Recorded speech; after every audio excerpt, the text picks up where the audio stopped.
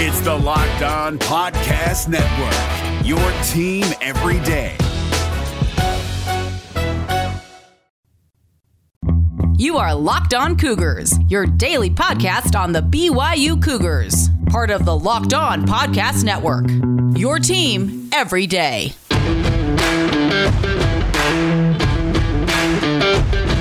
Welcome in on a Monday edition of the podcast. Hope you all are doing well. A lot to get to like usual. We know BYU's bowl destination. Well, not officially, but I reported it last night along with Jake Edmonds from KUTV. We'll talk about the Boca Raton Bowl for BYU against the UCF Knights. Also get to my film review of the San Diego State win. What did I take away after rewatching that game? Some interesting tidbits we'll get to on today's show. Also need to talk a little bit about what's going on in other BYU sports from the weekend that was. So a lot to get to on a Monday. It's all brought to you today by our title sponsor, Built Bar. Go to BuiltBar.com. Use the promo code LOCKEDON. Save yourself 20% on your next order. All right, without further ado, let's break into it here. This is the Locked On Cougars podcast for December 14th, 2020.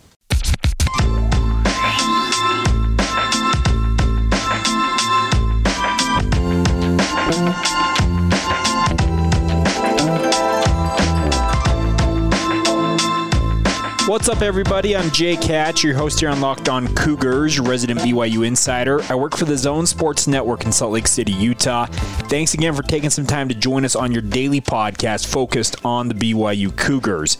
Reminder for you guys, if you haven't done so already, many of you have, but if you haven't, if you're new to the show, make sure to hit that follow or subscribe button so you never miss an episode.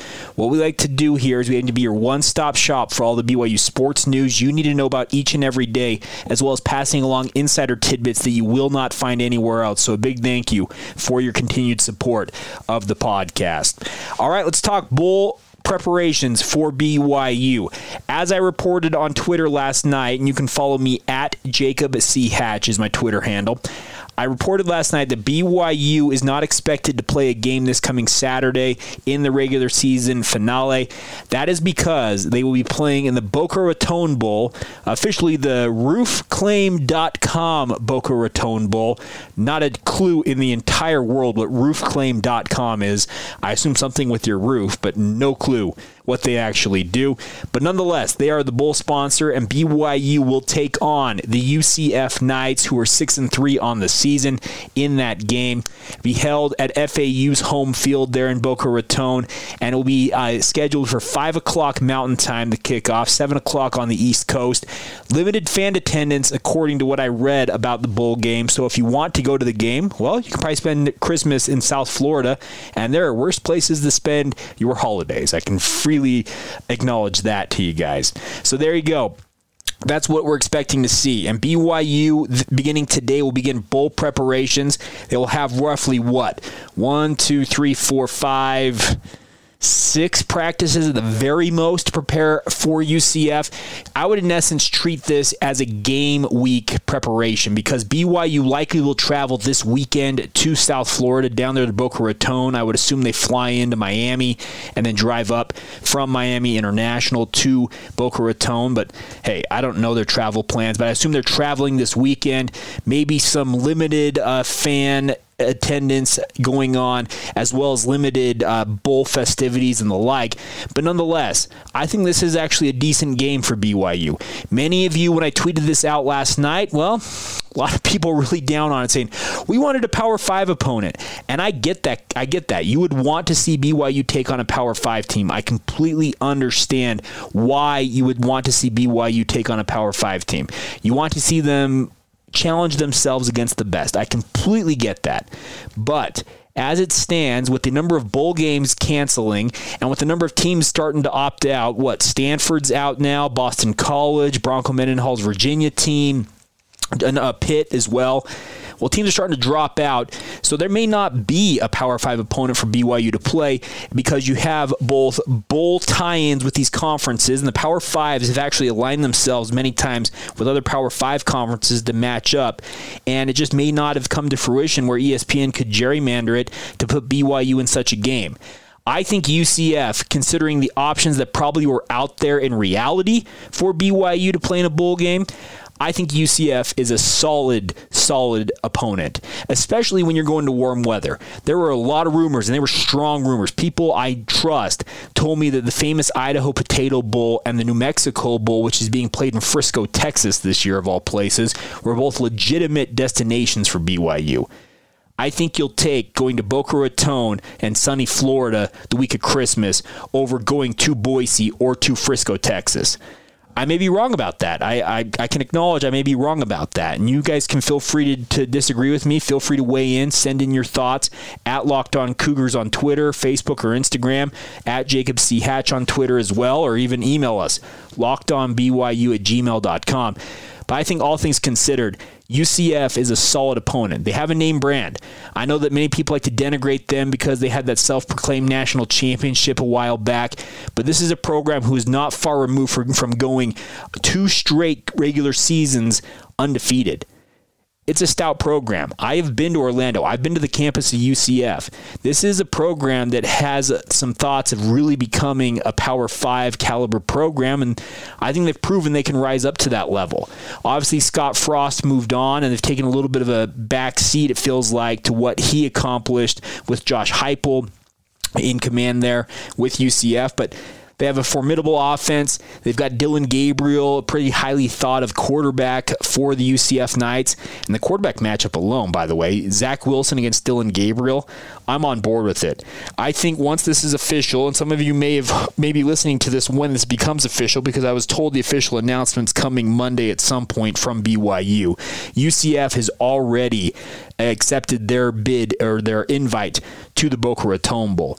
So some of you may be hearing this after the official announcement, but those of you who are hearing it before it, I look at this as a big opportunity for BYU because I think that UCF and BYU, just the name brand recognition of those two programs, the nationally ranked Cougars squad, UCF, the team that has been ranked in the recent past, it might be the best non-Power 5 matchup in the bowl season. It might be the best non-New Year's Six bowl game out there, honestly.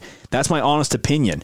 These are two programs who've got high-flying offenses, and it should be a fun evening down there in Boca Raton. I am a fan of bowl games being played in warm weather destinations. Going to Boise in mid-December or late December does not have Jake Hatch wants to go here. When you say, Jake, would you like to go to Boca Raton and cover a bowl game? I say, yes, sir. When can I hop on the plane? I love warm weather, and I don't know why I still live in the state of Utah. If I had my way, I'd probably be living on a beach somewhere, maybe in Hawaii, but that costs money, and my job is here, etc., my family. But regardless, warm weather bowl destinations for the win. And I'm looking forward to this game. We'll have more reaction to it once people like Kalani Sitake are able to speak to the media about it. Once the official announcement comes out, we'll have a lot of that for you guys. My only regret, and I said this on Twitter as well last night, is the fact that BYU is playing in Boca Raton the day before Festivus. Some of you may not know what Festivus refers to. It is a holiday that comes from the TV show, the sitcom Seinfeld. I love Seinfeld. It was a show I grew up watching. I still watch it to this day. I love it.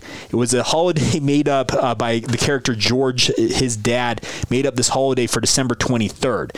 Well, this bowl game in Boca Raton is going to be played on December 22nd, and Boca Raton has a major part in Seinfeld as well, because that's where Jerry Seinfeld's character, Jerry's parents, live in a place called Del Boca Raton in Florida.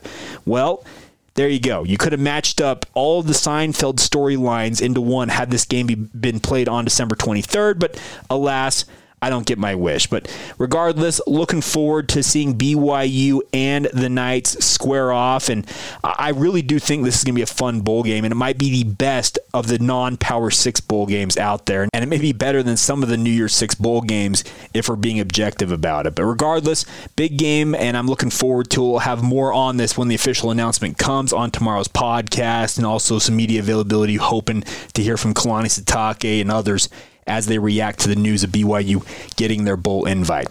Coming up here in just a moment, though, we will talk about what I took away from the San Diego State win once again. I go back every Sunday and re-watch the game in its entirety, write down some notes. We'll get to all of that here in just a moment. A reminder for you guys, if you are interested in advertising with Locked On Cougars, we'd love to have you guys on board. We're heading into a new year, and our membership, our listenership, I guess I should say, has never been higher. We are in front of thousands of BYU fans in their ears every day, and if you have a product, a service, or a company you'd like to advertise, well, guess what? We'd love to have you guys on board. Our rates are extremely competitive. Like I said, we can get you in front of thousands of BYU fans each and every day, and our sales team at the Locked On Podcast Network can help you have advertising success in the podcast sphere, which can be hard to come by if we're being honest about it. So check it out, guys. If you are interested, feel free to reach out. LockedOnBYU@gmail.com. Happy to give you more information, get you in touch with the right people, and get you on the way to having advertising success with us here on Locked On Cougars and the Locked On Podcast Network.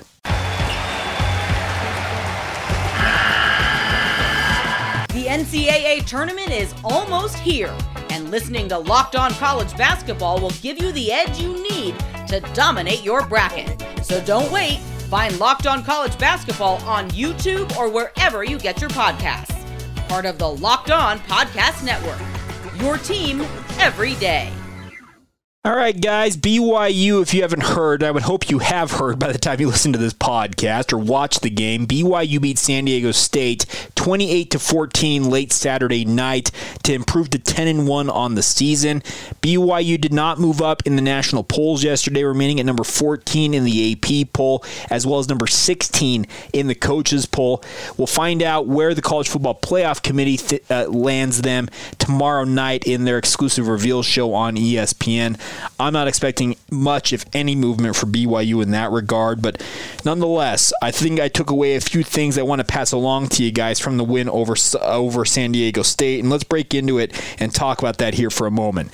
First things first, I look at BYU's offensive line and I wonder to myself, how in the world do these guys have moments of complete brilliance and dominance and the next moment have a play where just seemingly nothing goes right?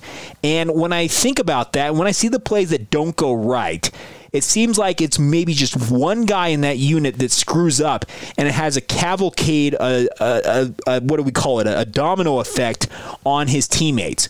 One guy amongst that five-man unit can really screw things up. And I know that's very base-level stuff when it comes to football, but it very much has been an explanation to me as I watch more and more of this BYU offensive line and what they do this season.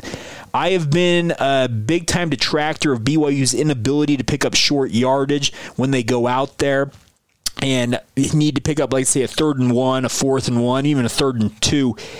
I just don't get why BYU can't do it. And the more I watch the plays where they have those failures, it seems to be one player maybe misses on a block or misses his assignment or just gets beat to a spot, etc. And that has that domino effect that blows up a play. There were moments like this in the San Diego State game.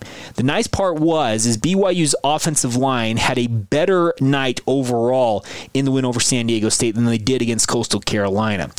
The guy in particular I want to talk about is that Chandon Herring, to me, and he's played all over the offensive line during his BYU career. He's played right tackle, right guard, even some left tackle at some points, not in games but in practice. He has been a guy who has been on NFL radar for the past year or so, and he's a very good player. The problem is I feel like he's a feast or famine guy. When he's feasting, he's dominating guys at the point of attack along that offensive line and just having a field day with what he's doing. Other times, he's missing assignments or getting beat to a spot on his block, getting beat by the opposing player. Nonetheless, I think that he is a guy who would have been best suited to have one position and master it versus playing that swing role that he's played during his career, especially this year for BYU.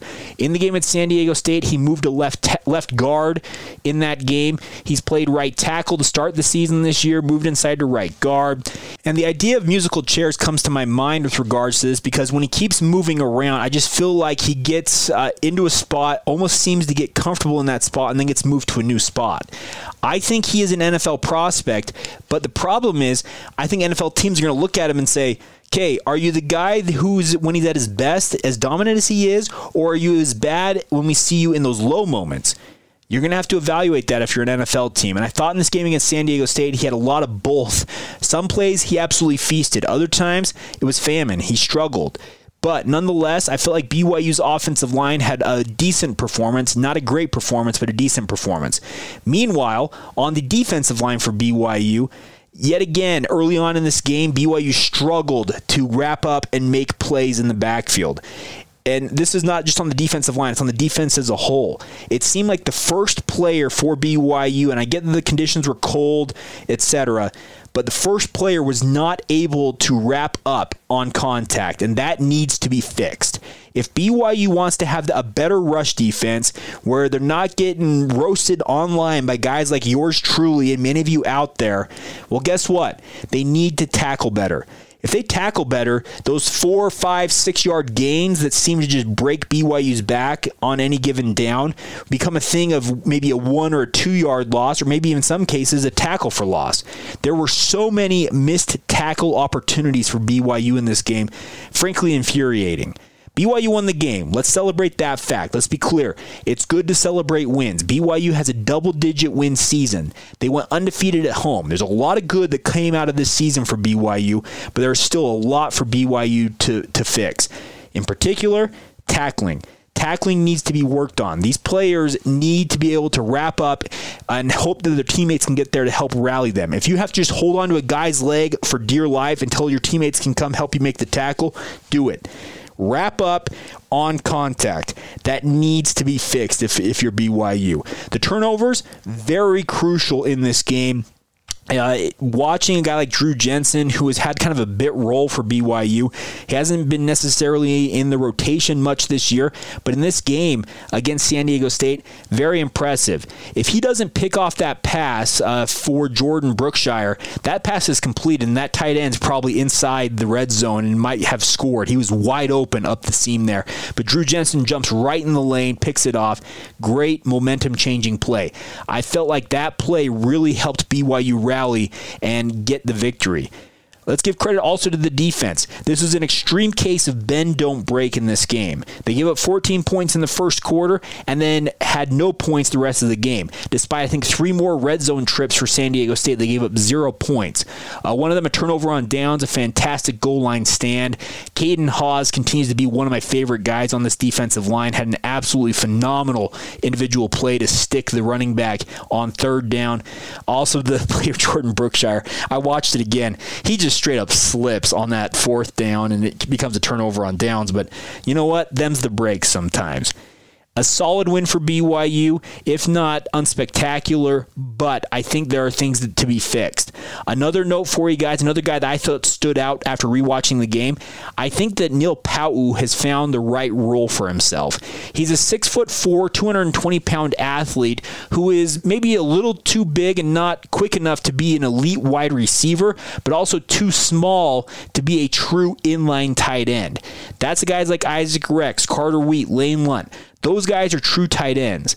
But BYU's offense has a great spot for Neil Pau'u, and it's what I call the Y position. And what I mean by the Y position, it's the position, if you remember under Bronco Mendenhall's direction with Robert Anai, they had what they called the Y tight end. Guys like Johnny Harleen, Dennis Pitta, they were the tight end that split out wide and played almost a slot receiver role. That's where a guy like Neil Pau'u thrives.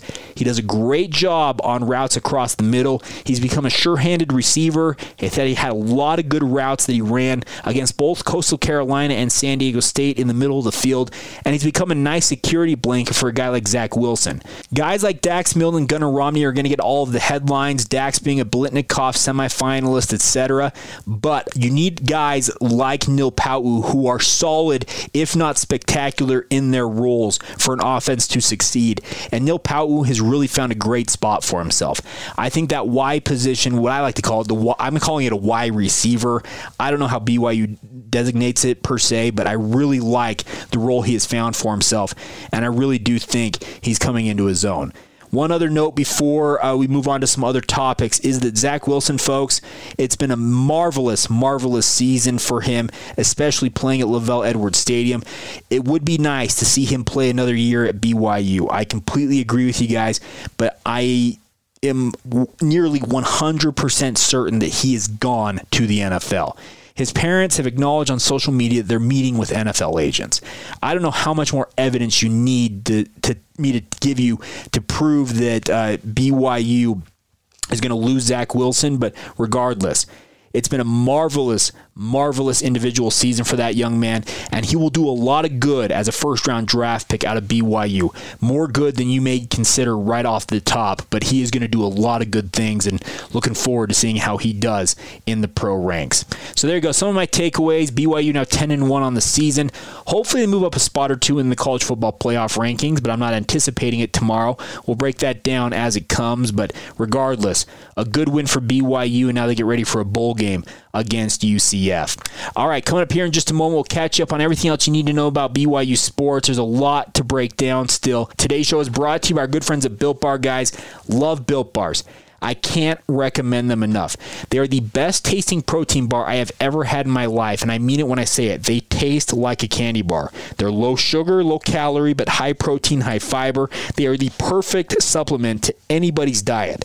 No matter if you're trying to lose weight like myself, maintain your weight, you're on the keto diet, they fit in marvelously to anybody's diet. Check it out, guys. Soft and easy to chew, tastes like a candy bar, covered in 100% chocolate. They are the best protein bars on the market, and I absolutely would recommend them to anybody who wants to check them out. Right now, you can go to BuiltBar.com, use the promo code LOCKEDON, that's LOCKEDO, and you'll get 20% off your next order at BuiltBar.com. Love this company. They do great work, and the best part is they're a Utah company. They're based in Utah Valley, so check them out. BuiltBar.com. Use the promo code LOCKEDON. Save yourself 20% and enjoy the best tasting protein bars on the market.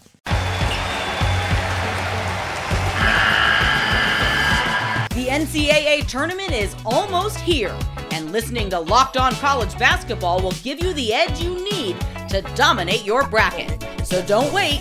Find Locked On College Basketball on YouTube or wherever you get your podcasts. Part of the Locked On Podcast Network. Your team every day. All right, before we go here on a Monday edition of the show, wanted to run down a couple of things for you guys, and one of them in particular, I guess it'll take up most of the time here, is the coaching carousel. Obviously, it's starting to spin faster and faster, and who thought that the pandemic was going to affect coaches being hired and fired? Apparently not, considering guys like Gus Malzahn at Auburn, he owed, $21 million, I read. Matt Wells at Texas Tech, the former Utah State coach, could end up being owed $9 million if the Red Raiders decide to move on from him. A lot of money being thrown around in those buyouts, even with a pandemic going on. It must be nice to have some high-powered boosters. But the job I want to talk about in particular here for a moment is the Arizona Wildcats. Kevin Sumlin was fired unceremoniously after Arizona State dump trucked the Wildcats 70-7 last Friday in the rivalry game. Pretty much an abject failure in terms of the tenure for Kevin Sumlin. I thought he was going to be a good hire there in Tucson. Boy, was I wrong. Well, why am I talking about this? Is because immediately in the aftermath of the firing of Kevin Sumlin, Kalani Sitake's name emerged as a candidate to take over for the Wildcats. Well, it makes sense. If you have success at BYU, there are going to be programs out there that are going to be interested in you. You can go back all the way to the tenure of LaVell Edwards. He had famously options to go to coach at Miami, go coach the Detroit Lions in the NFL, and I'm sure there are probably many other opportunities that were presented to him in his 29 years as head coach at BYU. He stuck it out as a Cougar. Kalani Sitake will have some opportunities, I think, when it comes to the Power 5 level. And Arizona, I think it would be dumb not to at least contact Kalani Sitake and use the, quote, kick the tires and see what he thinks. Do I think that Kalani Sitake should go to Arizona? No. Tucson is a tough place to play. You're immediately in the bottom half, if not the bottom third of the Pac-12, just in terms of perception, prestige, etc. Famously, they're the only program in Pac-12 history outside of Colorado and Utah. So like I said, Pac-10 history. They're the only of the original Pac-10 schools that has not been to the Rose Bowl. So yeah, if you make the Rose Bowl, you're going to be a legend in Tucson. But the problem is it's a basketball school. Sean Miller and the Wildcats men's basketball program is always going to take precedence over football, I feel like, down there. I could be wrong about that. And if you live in Tucson and you'd like to argue with me, feel free to reach out. We can have a discussion on this. But I do think Kalani Sitake is going to start getting more and more attention with these Power 5 level jobs. Does that mean that he is going to remain loyal to BYU and turn down every opportunity? Maybe so. But money talks, folks. Bronco Mendenhall tripled his money based on what I know when he went to Virginia. Kalani Sitake probably going to do something similar, if not at least double his money if he were to take a Power 5 job. Is money all it's cracked up to be at the Power 5 level? Absolutely not. I just mentioned Matt Wells. Well, he took the first opportunity he could to get out of Utah State, jumped to Texas Tech, and now after just 2 years, he may be out on the curb with a $9 million buyout. It's plenty of money, but you're going to be out of a job. That's what you have to weigh if you're Kalani Sitake. Do I think there will come a day when Kalani's going to have to decide, hey, do I want to be a Power 5 head coach or do I want to be a lifer at BYU?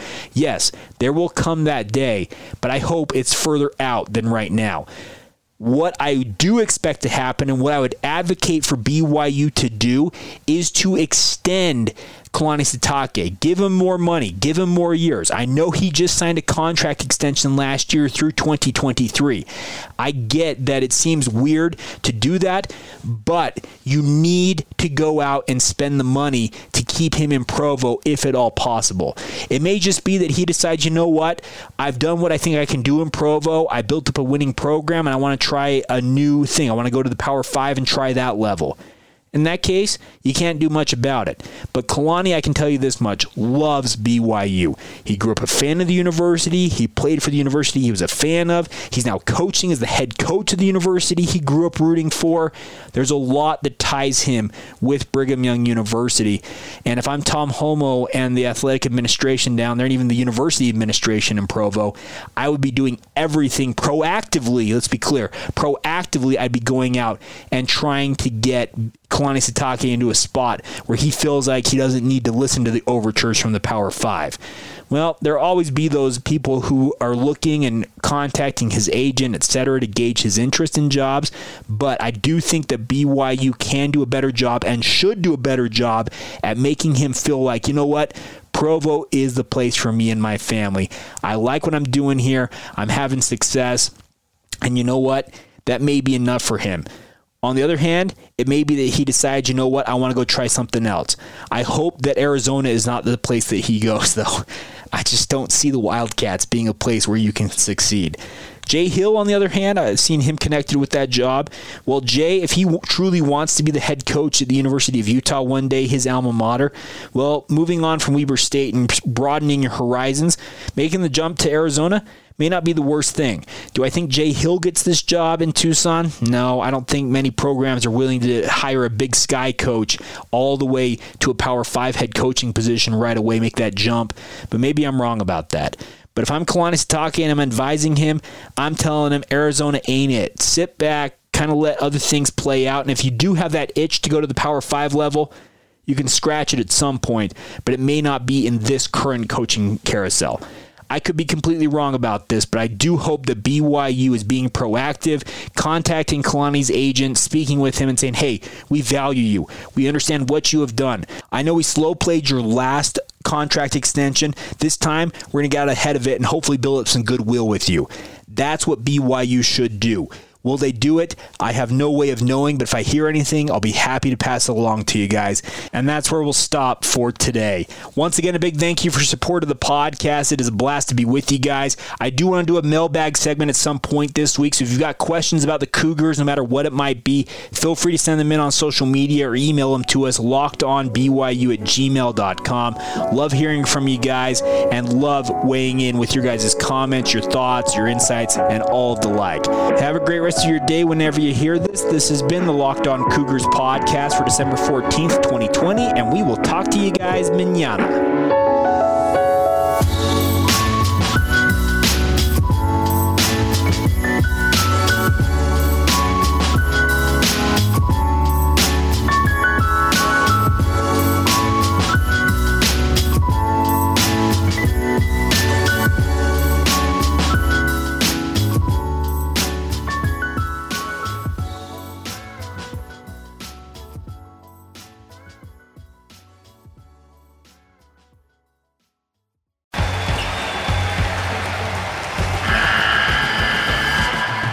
NCAA tournament is almost here, and listening to Locked On College Basketball will give you the edge you need to dominate your bracket. So don't wait. Find Locked On College Basketball on YouTube or wherever you get your podcasts. Part of the Locked On Podcast Network. Your team every day.